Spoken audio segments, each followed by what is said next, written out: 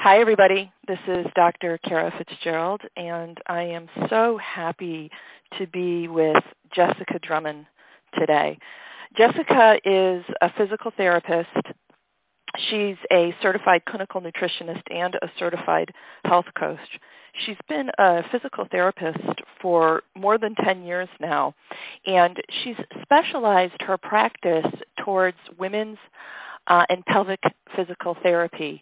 And she's really turned her attention towards women's health in general. She's the founder and CEO of Integrative Pelvic Health Institute, and she's just very dedicated to empowering women who struggle with chronic pelvic pain.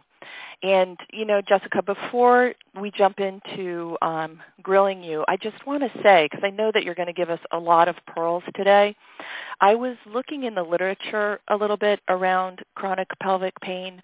As a clinician, I do work with, I'm a functional medicine generalist, and I do have, some women in my practice with chronic pelvic pain. And it is challenging. It can be very challenging to address. But, really it's an extremely underappreciated issue. So in the literature just today, I was looking at the cost, the estimated direct medical cost for it is nearing $9 million a year. $900 million a year. And in one study in particular, they said that in primary care, in the primary care setting, almost 40% of women were reporting pelvic pain. So it's such a huge and underappreciated issue. Yes, so, absolutely. Mm-hmm. Tell me a little bit about your journey towards addressing pelvic pain and, some of the other ways that you're supporting women's health in general. I think it's very interesting that you say that, such a large number of women are struggling with pelvic pain.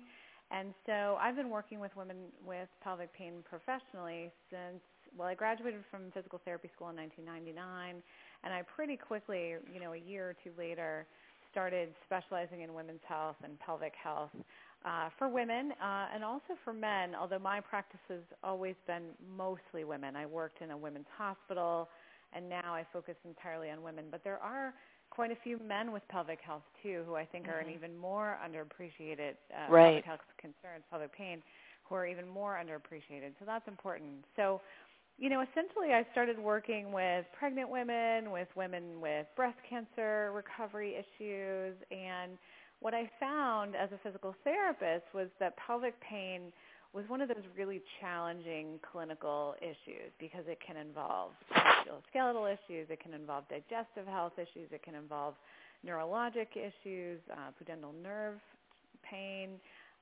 it can involve bladder and reproductive organs. So there's a lot going on that is really housed in the pelvis. So clinically it was very challenging. And then about, I think it was around 2008, 2009, I was personally diagnosed with adrenal fatigue a few years after I had my first daughter. Mm-hmm. And I was really sick. If you've seen people with kind of that pretty significant flatliner, adrenal fatigue, your hormones are completely out of whack and so fatiguing. And it's one of those things that's very mysterious to most clinicians, especially then, because no one was really talking about it. And what I realized was that nutrition was a very key piece of my recovery personally. And I thought, if nutrition can have such a significant impact on hormones, I felt as a physical therapist, and I really think physical therapists are the ones who are the most kind of knowledgeable about pelvic pain, urogynecologists as well, but in terms of clinicians, a lot of people don't realize that physical therapists are really a good place to start. They have a lot, those that specialize in pelvic health have a lot of specific training, and there's a lot of issues that can be resolved just with dealing with the pelvic floor musculature. Mm-hmm. But I realized as a pelvic floor physical therapist that nutrition was a big missing piece in addressing these concerns because of all those different systems. We talked kind of briefly about fiber for constipation, but nothing about, gut dysbiosis, nothing about adrenal hormones and sex hormones and some of the natural opportunities for balancing those, and because this issue really impacts women throughout their lifespan, I started to apply it to women who were postpartum, who had more birth injuries, or women who were menopausal or perimenopausal and having, low estrogen issues, and bladder, more and more bladder pain stemming from things such as interstitial cystitis. Mm-hmm. In this functional medicine perspective, it's sort of like, we have leaky gut. We also have leaky bladder. It's kind of an issue of an autoimmune condition that can stem from a lot of different things. So anyway, the point is that I became a physical therapist, and then I became a nutritionist because I felt like there was such a missing piece. And then a coach because there's such an emotional charge to this area. Got it. So you've just dropped so much powerful information. That's why I'm trying to jump in here because I want to go through this. You just really gave. I'm sure other clinicians and people listening to this will, particularly people who are suffering with pelvic pain or the clinicians working with them, feel empowered and heartened by the fact that you've applied this functional approach. And I know that you're getting wonderful outcome. So basically, you're looking at whole person medicine. You're really, using your skills as a physical therapist, and now you're training as a nutritionist in pelvic pain, chronic pelvic pain in general, regardless of etiology. So you're seeing beneficial outcome with this functional approach in general. Is that what you're saying? Yes, and I don't do any of the hands-on pelvic floor physical therapy anymore. I haven't done that for a few years, but I do collaborate quite a bit with my colleagues who do the hands-on pelvic floor rehab, and then I fill in the sort of functional medicine, functional nutrition pieces of the puzzle. Okay, and that's what the Integrated Pelvic Health Institute is. People could actually access you or refer to you. Mm-hmm. Go ahead. Yes, so the Integrated Pelvic Health Institute is, I have a small practice of clients, patients, and also we do a lot of training of gynecologists, of pelvic floor physical therapists, of functional nutritionists, who want to specialize in different women's health concerns. We do a lot of education. Oh, that's wonderful. And I know I'm diverting, and we'll circle back to the topic in a second. But are you doing this as online training or one-on-one coaching, or do you actually offer seminars, in-person seminars? How do you do that? Both. It's primarily a 9-month online certification that you can do through online education, and so we have students, various kinds of women's health and wellness professionals in, I think, 10 or 15 countries now across the globe, so that's really exciting. But also, sometimes I speak at conferences, or I'll do an in-person seminar if a clinic, requests for me to come and do pieces of that training in person. I do that from time to time as well. Okay, and you take patient referrals as well? I do, yes. Okay, great. Thanks, Jessica. So let's zero in on interstitial cystitis. I mean, we all work with women, and actually, there are certainly some men with interstitial cystitis, although, as you pointed out, it's much less recognized. And apply your approach to it. So let's talk about some of the causes of IC that might be overlooked in a traditional setting, and walk us through how you would approach working with the interstitial cystitis patient. Yeah, so interestingly, in the literature, there are some relatively recent published case studies looking at how interstitial cystitis is kind of intertwined with small intestinal bacterial overgrowth, for example, gluten sensitivity, and I also see in my practice other common food sensitivities, and even Lyme disease. So, my perspective is such that when we're thinking about the bladder, it's more often a kind of a symptom, a clinical manifestation of essentially an autoimmune response or a heightened immune response to gut dysbiosis, or potentially, something more like Lyme, parasite or a bacterial infection, or a food sensitivity. And there's some interesting studies kind of detailing what's called the IC diet, and that takes away foods that on survey data, people that have IC report as being irritating to them. And there are some common ones, things that are more acidic, sometimes nightshade vegetables, or, certain acidic foods, diet sodas, things like that, in functional nutrition we would get rid of anyway, alcohol.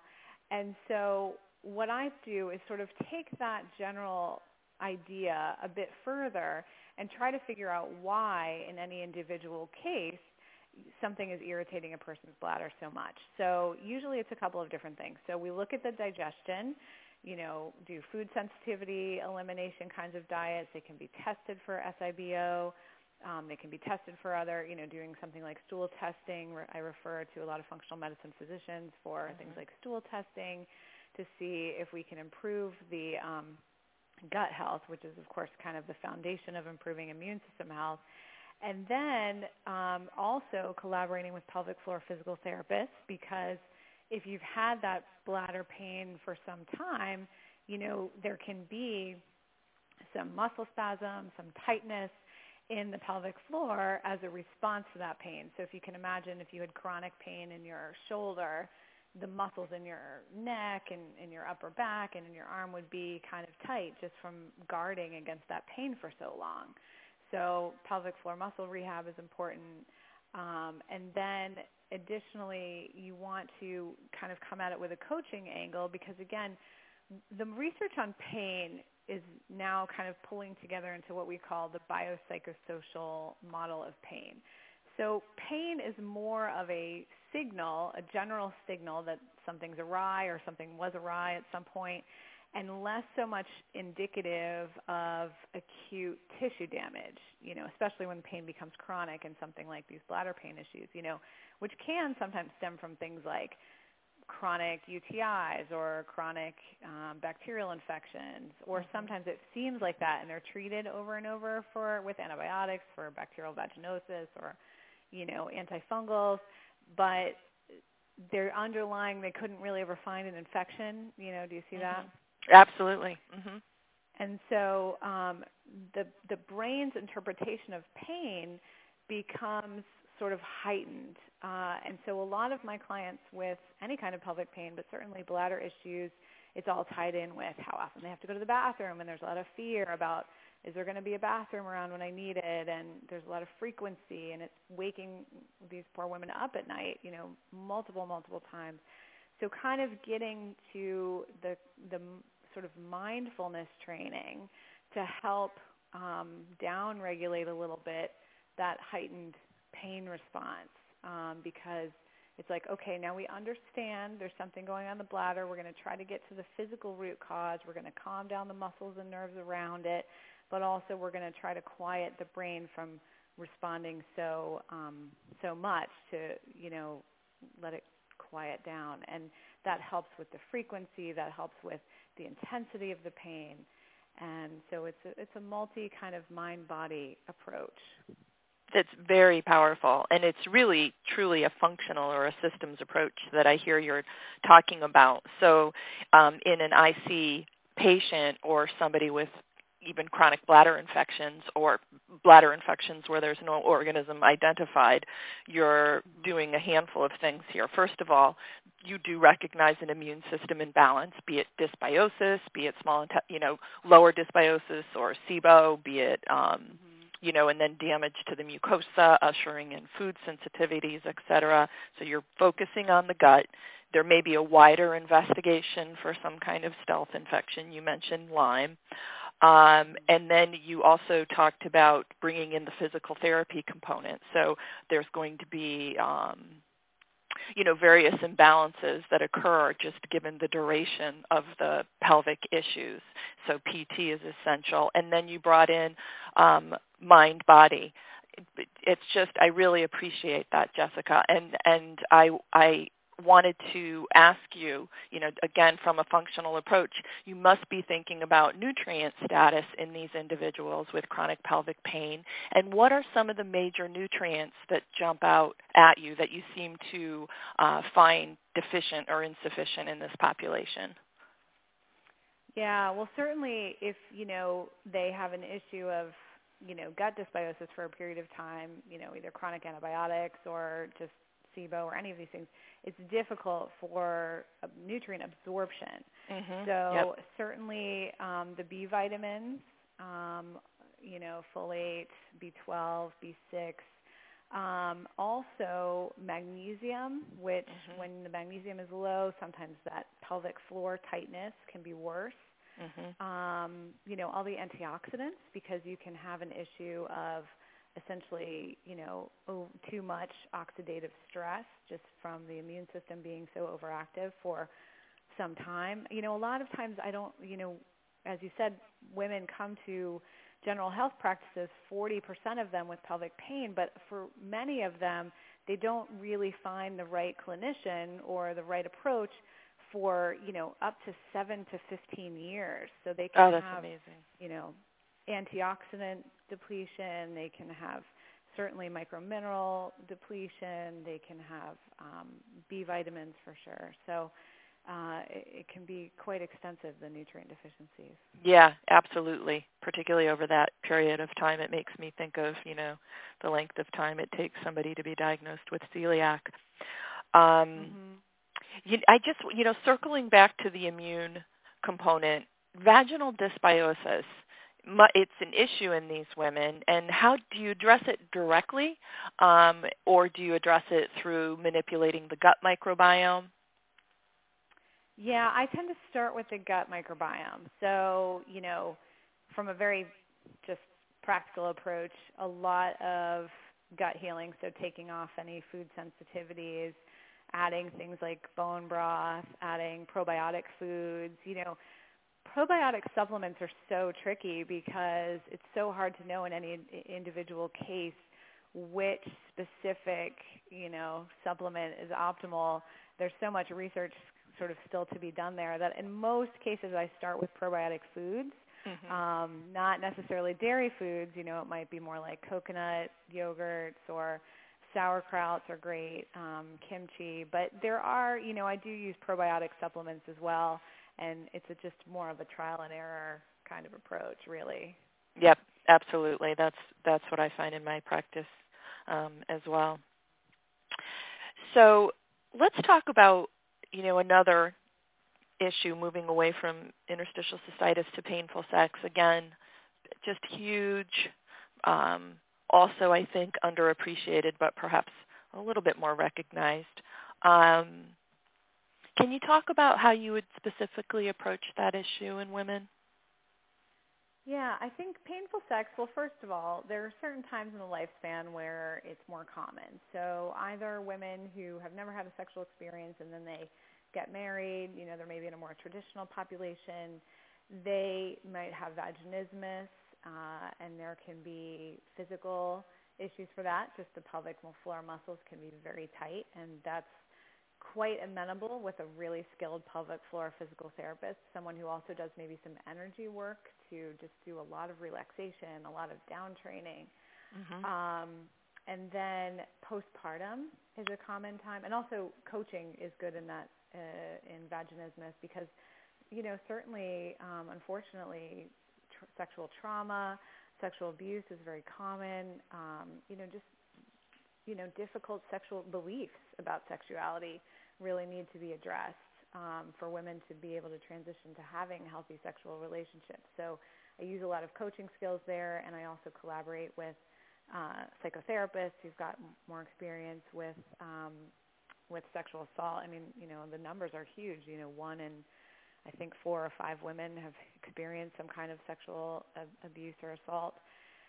And so it's a very common issue. And then also physically, postpartum, certainly labor and delivery is not always kind to the pelvic floor.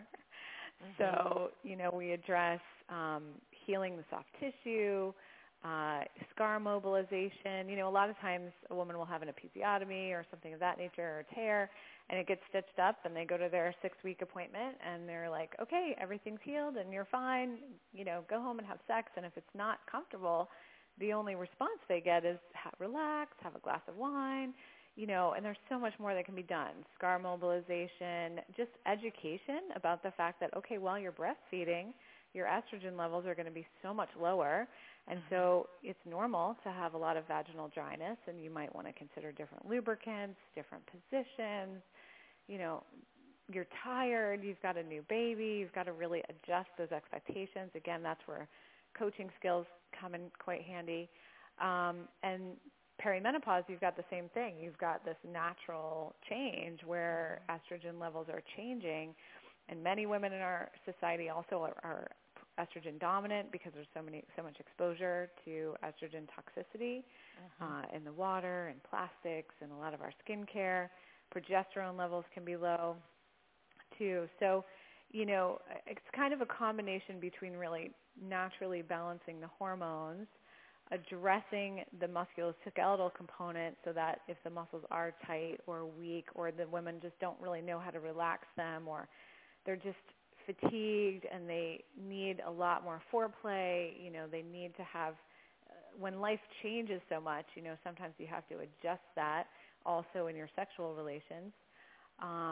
So there's a combination, again, of mind, body, and physical factors in every case. Yeah, absolutely. And I have 2 questions. Well, I have one comment and a sort of a half a question. I just wanted to circle back again to interstitial cystitis or chronic UTI patients. You're also, I'm assuming, correct me if I'm wrong, seeing the same estrogen dominance in these individuals, possibly adrenal fatigue, as you mentioned initially, as well as overexposure to xenoestrogens. So this hormone balancing component seems to be an essential component, aspect to a good functional approach to pelvic floor pain. Would you agree? Yeah, I think totally. I think with any, cause of pelvic pain, because a lot of times you can't tease out just one thing. Women who have pelvic pain could be struggling with constipation in combination with interstitial cystitis, in combination with, pelvic floor, like vulvovaginal kinds of, and pelvic floor musculature, involvement. So it's not actually very often that you can really isolate it to only one specific thing. So the hormonal component certainly comes into play. And that would be why the IC diet is inadequate. I would say in my experience using the IC diet, it takes individuals a few steps along the journey. It opens their eyes to some foods that irritate. But there's always, in my experience, there's always been more. Additional investigation is needed. We have to cast it, and you're agreeing. You see that as well. Yeah, absolutely. I agree with you. I think the IC diet is a very, basic, okay, certain things are going to commonly irritate the bladder, but, especially if it's already vulnerable. But yeah, when you're not at all dealing with gut dysbiosis, you're not at all dealing with food sensitivities, you're not dealing at all with, liver support for estrogen detox. Even women who have low estrogen often have estrogen dominance. So you've got to deal with both of those things. You've got to really support the liver. You've got to support progesterone levels because they're often so low. And, there are testosterone receptors in the pelvic floor muscles. The musculature themselves can be weakened. Yeah, that's great. You brought up testosterone.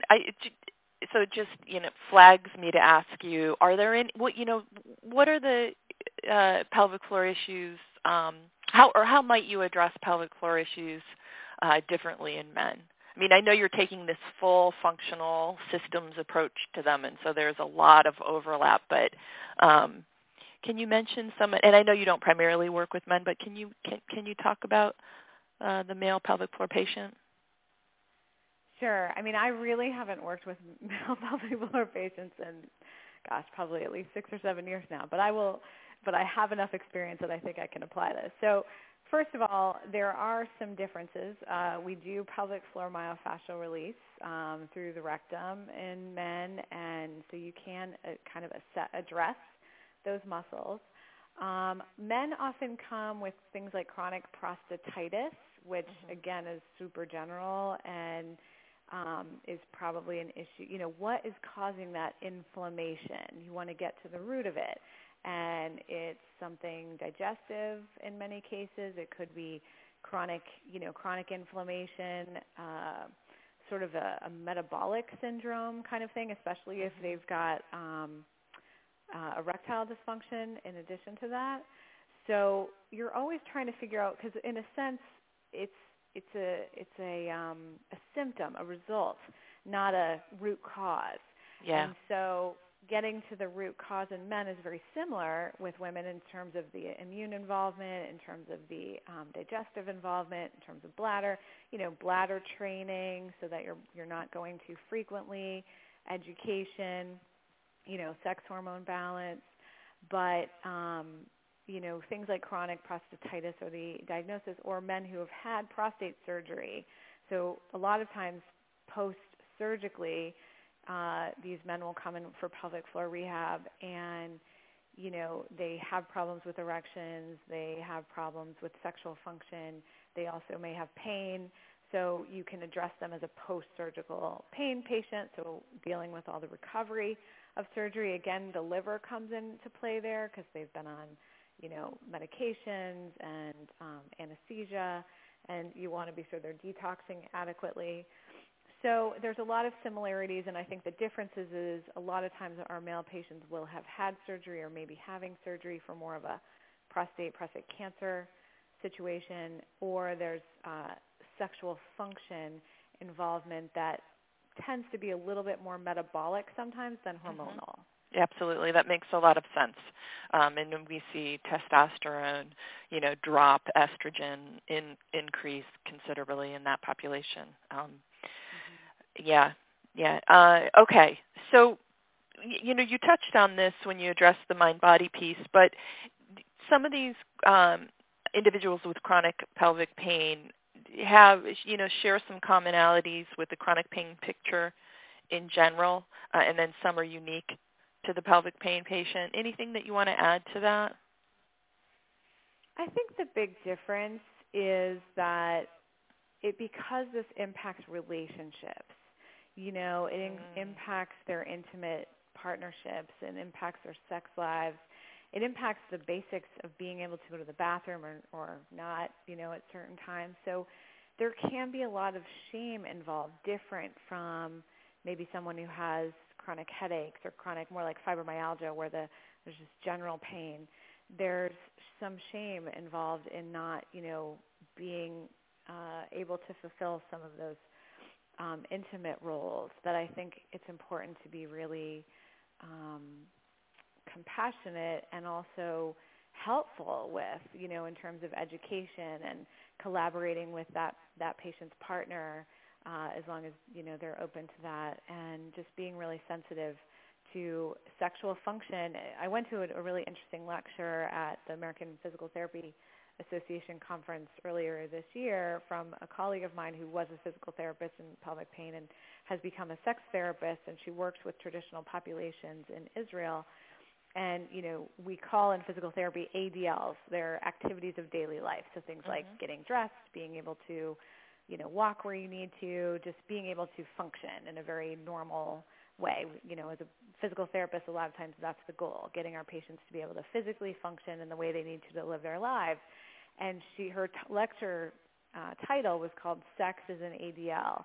And I think we don't think of that sometimes, that sex is really more icing on the cake. But if you can't have it, it's something that can be lost and can really impact your relationships and your daily life. So I think it's important for clinicians to be really aware of that and examine their own beliefs about sexuality when they're working with this population. Right. Yes. Yeah. That makes so much sense, and a certain kind of sensitivity in this population is essential. Thank you for bringing that up. So lots of our patients, lots of our female patients have been on birth control, sometimes for decades, unfortunately, or even HRT, just hormone replacement therapy. What? And you've already brought up the hormone issue, and it's a big piece of the puzzle here. But how does that impact pelvic pain and other health risks in women? I think one of the most important things that a lot of women don't know, I feel like there's a lack of complete informed consent when women go on the birth control pill.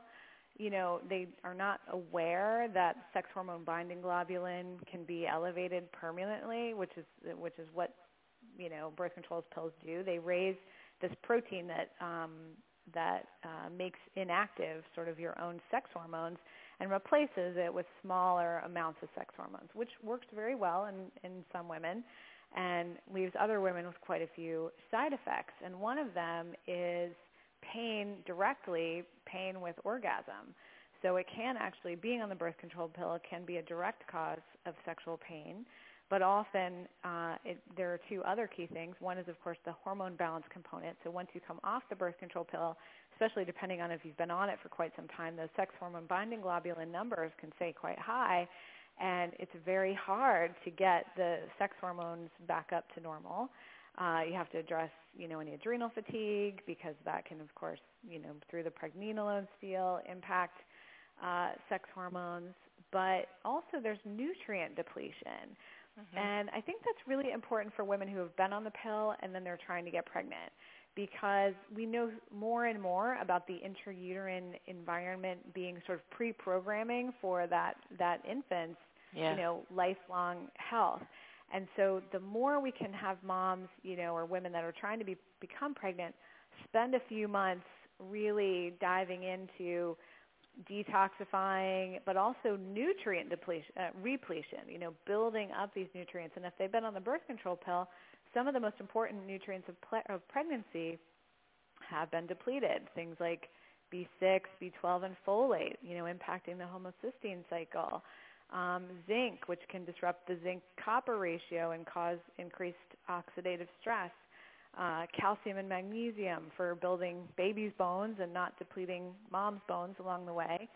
And antioxidants like beta-carotenes and vitamin E and vitamin C. So these really essential nutrients for pregnancy can be depleted on the pill. So if I have a client who's been on the pill and would like to get pregnant, I recommend that she takes a few months and really kind of builds up her stores before they start being depleted by the pregnancy, Yeah, that's, again, just, so many pearls, Jessica. I really appreciate it. And I know folks listening value what you're saying.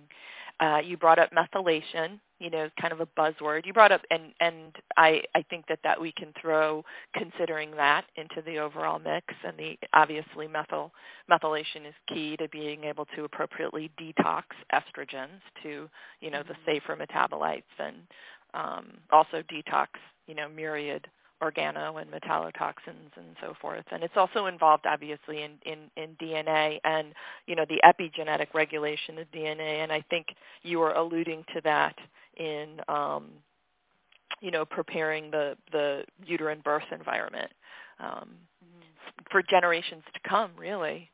And so anything you want to say on that, if you've been giving it thought at all? No, I mean, I just think, you've got to make sure that, I think, again, it comes down to education. You've got to make sure that women understand that, and not without putting undue pressure on them, because I think there's enough pressure on pregnant women. But, just, which is a little tricky, because this idea is that really the health of the intrauterine environment can impact genetic expression going forward. So if they know if they have an MTHFR SNP, for example, making sure they're getting plenty of methylfolate rather than taking kind of junky prenatal vitamins full of folic acid that can just build up without, converting. So yes, I think nutrient repletion and preparing that intrauterine environment. Also, with probiotics, and probiotic food, making sure the microbiome is in good shape, because we used to think that, babies were not really colonized with their own bacteria until delivery, but we're now finding more of a microbiome in the placenta, so it can start even sooner. Yeah, that's incredible.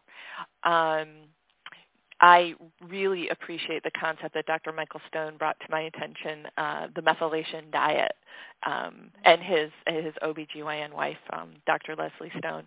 So just in individuals with either homozygosity or heterozygosity of the MTHFR, or even other methyl issues, or even if you identify imbalances in laboratory data, B12, homocysteine, et cetera, a methylation diet, and again, it's our green leafies, nuts, seeds, et cetera. So it's really kind of the diet we're all migrating towards anyway. So that jumped to mind. Yeah. Do you have? Yeah, no, I think that's great. Yeah. Do you have any? In these women, just going back to chronic birth control exposure and the imbalances, it's just, again, thank you so much for bringing that to our attention. So really refractory sex hormone binding globulin. It's high all the time. How, are any kind of, any pearls for how we might work with that? I do think it comes to helping support the liver, and also the kinds of foods that raise estrogen. So, it's funny, we've been having a lot of conversations in my student group online about pomegranate.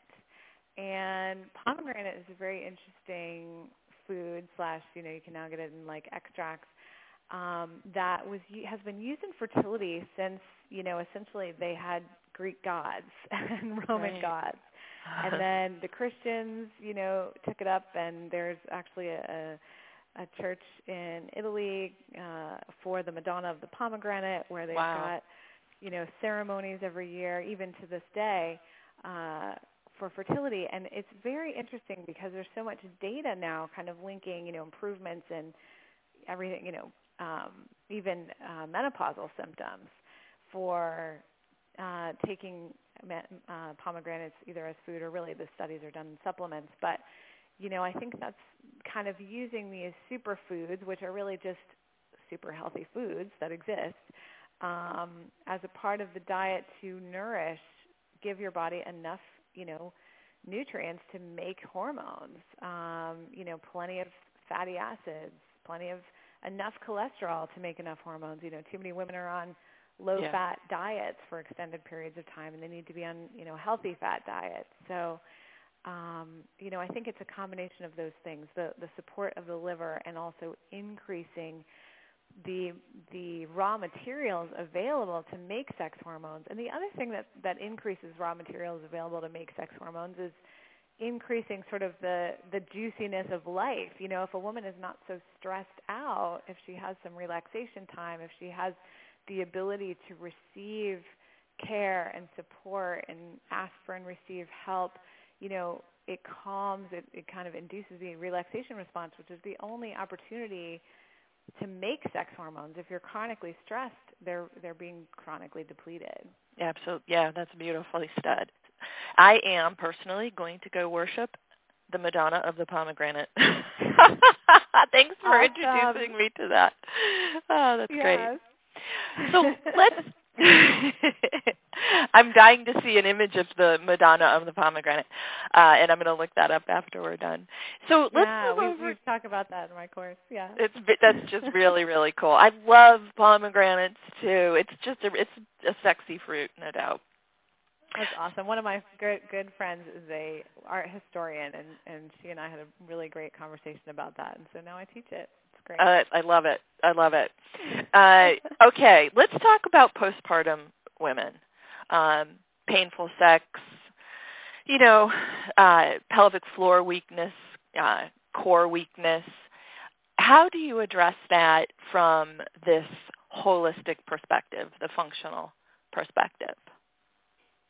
Yeah, so again, I'll be collaborating with PT and fitness colleagues to help women regain their core and pelvic floor strength postpartum, but also I think what nutrition can really add. So, we do I guess, it's not just Kegel exercises, but we're certainly strengthening the entire core and pelvic floor, strengthening the glutes, having women reconnect to the pelvic floor. A lot of times it's not even a weakness issue, but it's, when you've delivered a baby, things are overstressed, your kind of nerve connection has been lost, and sometimes it's not enough to just get a pamphlet that says, hey, go home and do Kegels. You really need to have someone explain to you what that means, and specifically in your body. And also really common is diastasis recti. So, the abdominal muscles can essentially split and be overstretched, the fascia in between overstretched. And the environment, the hormonal environment of breastfeeding can make, kind of support this to continue for a period of time. The ligament laxity, the connective tissue laxity can continue, and if women are breastfeeding for 2 years, which is the WHO recommendation, which is great for babies, but also moms need to be kind of educated that, going back to powerlifting or jumping on trampolines, maybe not be the right thing exactly right now. Not to say you can't, but you want to kind of rebuild that core stability and give the body some patience. We have so much pressure on postpartum women for getting back in getting back in your jeans, I mean, the conversations about, the new princess who just had a baby in England, 10 hours later, she was like standing in heels outside greeting everyone. It's, that is obviously a very unique case, but the point is, in general, we have a lot of pressure on postpartum women to bounce back as quickly as possible. And if they're breastfeeding, which is really important, and we want to encourage that, we need to give them, and even if they're not, because they're just tired, they have an infant. I worked in a women's hospital for about 8 years off and on, and we delivered there, the gynecologist delivered there about 10,000 babies a year, which is roughly one every hour. And there were tons.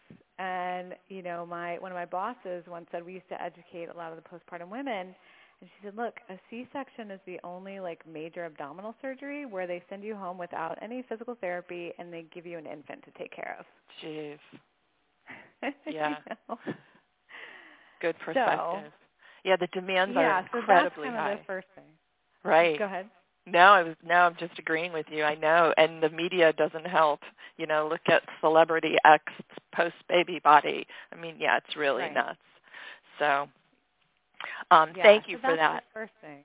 Mm-hmm. Yep. And then I think the second thing is just nutritionally, we can support that kind of healing and strengthening of the collagen with things like collagen, grass-fed protein powders, with bone broth, with nutrients that support the health of collagen like vitamin C and hyaluronic acid and sulfur and lutein. There are a lot of nutrients that really support collagen healing. And if women postpartum are really exhausted and they're not eating well and they're just grabbing fast food and barely sleeping, they don't, again, kind of like in the situation of hormones, they don't have the raw materials to have their body recover well after pregnancy.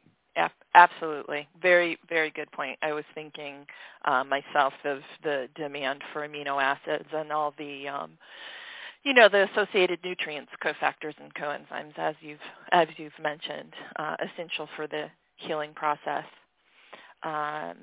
Well, let's talk about, as we, come to the end of this extremely informative conversation, let's talk about the menopausal woman and some of the challenges you see in your practice. How do you address them? Why don't you give me the top 3 challenges that you see with the menopausal individual? So, I really think this starts with addressing perimenopause. A lot of my clients are in their mid-40s and are experiencing symptoms of hormonal imbalances, certainly, the hot flashes, the mood swings. And I think that is the thing, that anxiety, depression that can come on, the brain fog. That's what seems to bother women the most. And, absolutely, I don't blame them. So there, a lot of times I look to things like adrenal fatigue and also thyroid imbalances. Hashimoto's is so common. And again, looking at that whole person approach of her stressors, her micronutrient deficiencies, her hormonal imbalances because of both of those things, liver toxicity or, overexposure to environmental chemicals. So the kind of adrenal, thyroid, sex hormone, imbalances is very common. Mm-hmm. Second, I see a lot of women with looking to strengthen their bone health. They're feeling like the clock is ticking. And one thing that I want to bring up about this that I think some people don't, a lot of clinicians think about calcium-rich food and that sort of thing. But women who have pelvic health concerns in this age range who are struggling with something like incontinence aren't really willing to do a lot of, impact exercise, which they really need. So, sometimes if a woman is fearful of doing those things or avoiding it for some reason, you might want to look at her pelvic floor health and collaborate with a physical therapist. And then weight loss goals, and again, metabolic syndrome is really extremely common in this population.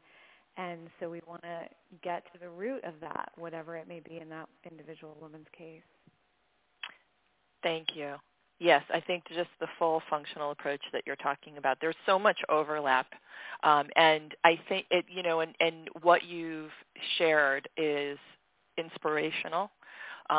Functional medicine clinicians, really of any stripe, can do so much for this overall population of any individual struggling with pelvic pain or any of the issues we've touched upon today. I think there's much we can do. Absolutely. Thank you so much, Jessica. And I just wanted to, let everybody know again that Jessica, well, first of all of her contact information is available on the site. And if you are a clinician and need some support in identifying a good PT that you can collaborate with, you can reach out to Jessica. If you want to refer somebody to Jessica, the information is there. And again, she's the founder and CEO of the Integrative Pelvic Health Institute. So if you are interested in that training as a clinician, you can reach out to her. Thank you so much. Thank you for having me. It was my pleasure. You are welcome. Okay. Take care. And goodbye, everybody. Thanks for joining me. Again, I'm Dr. Kara Fitzgerald on this podcast.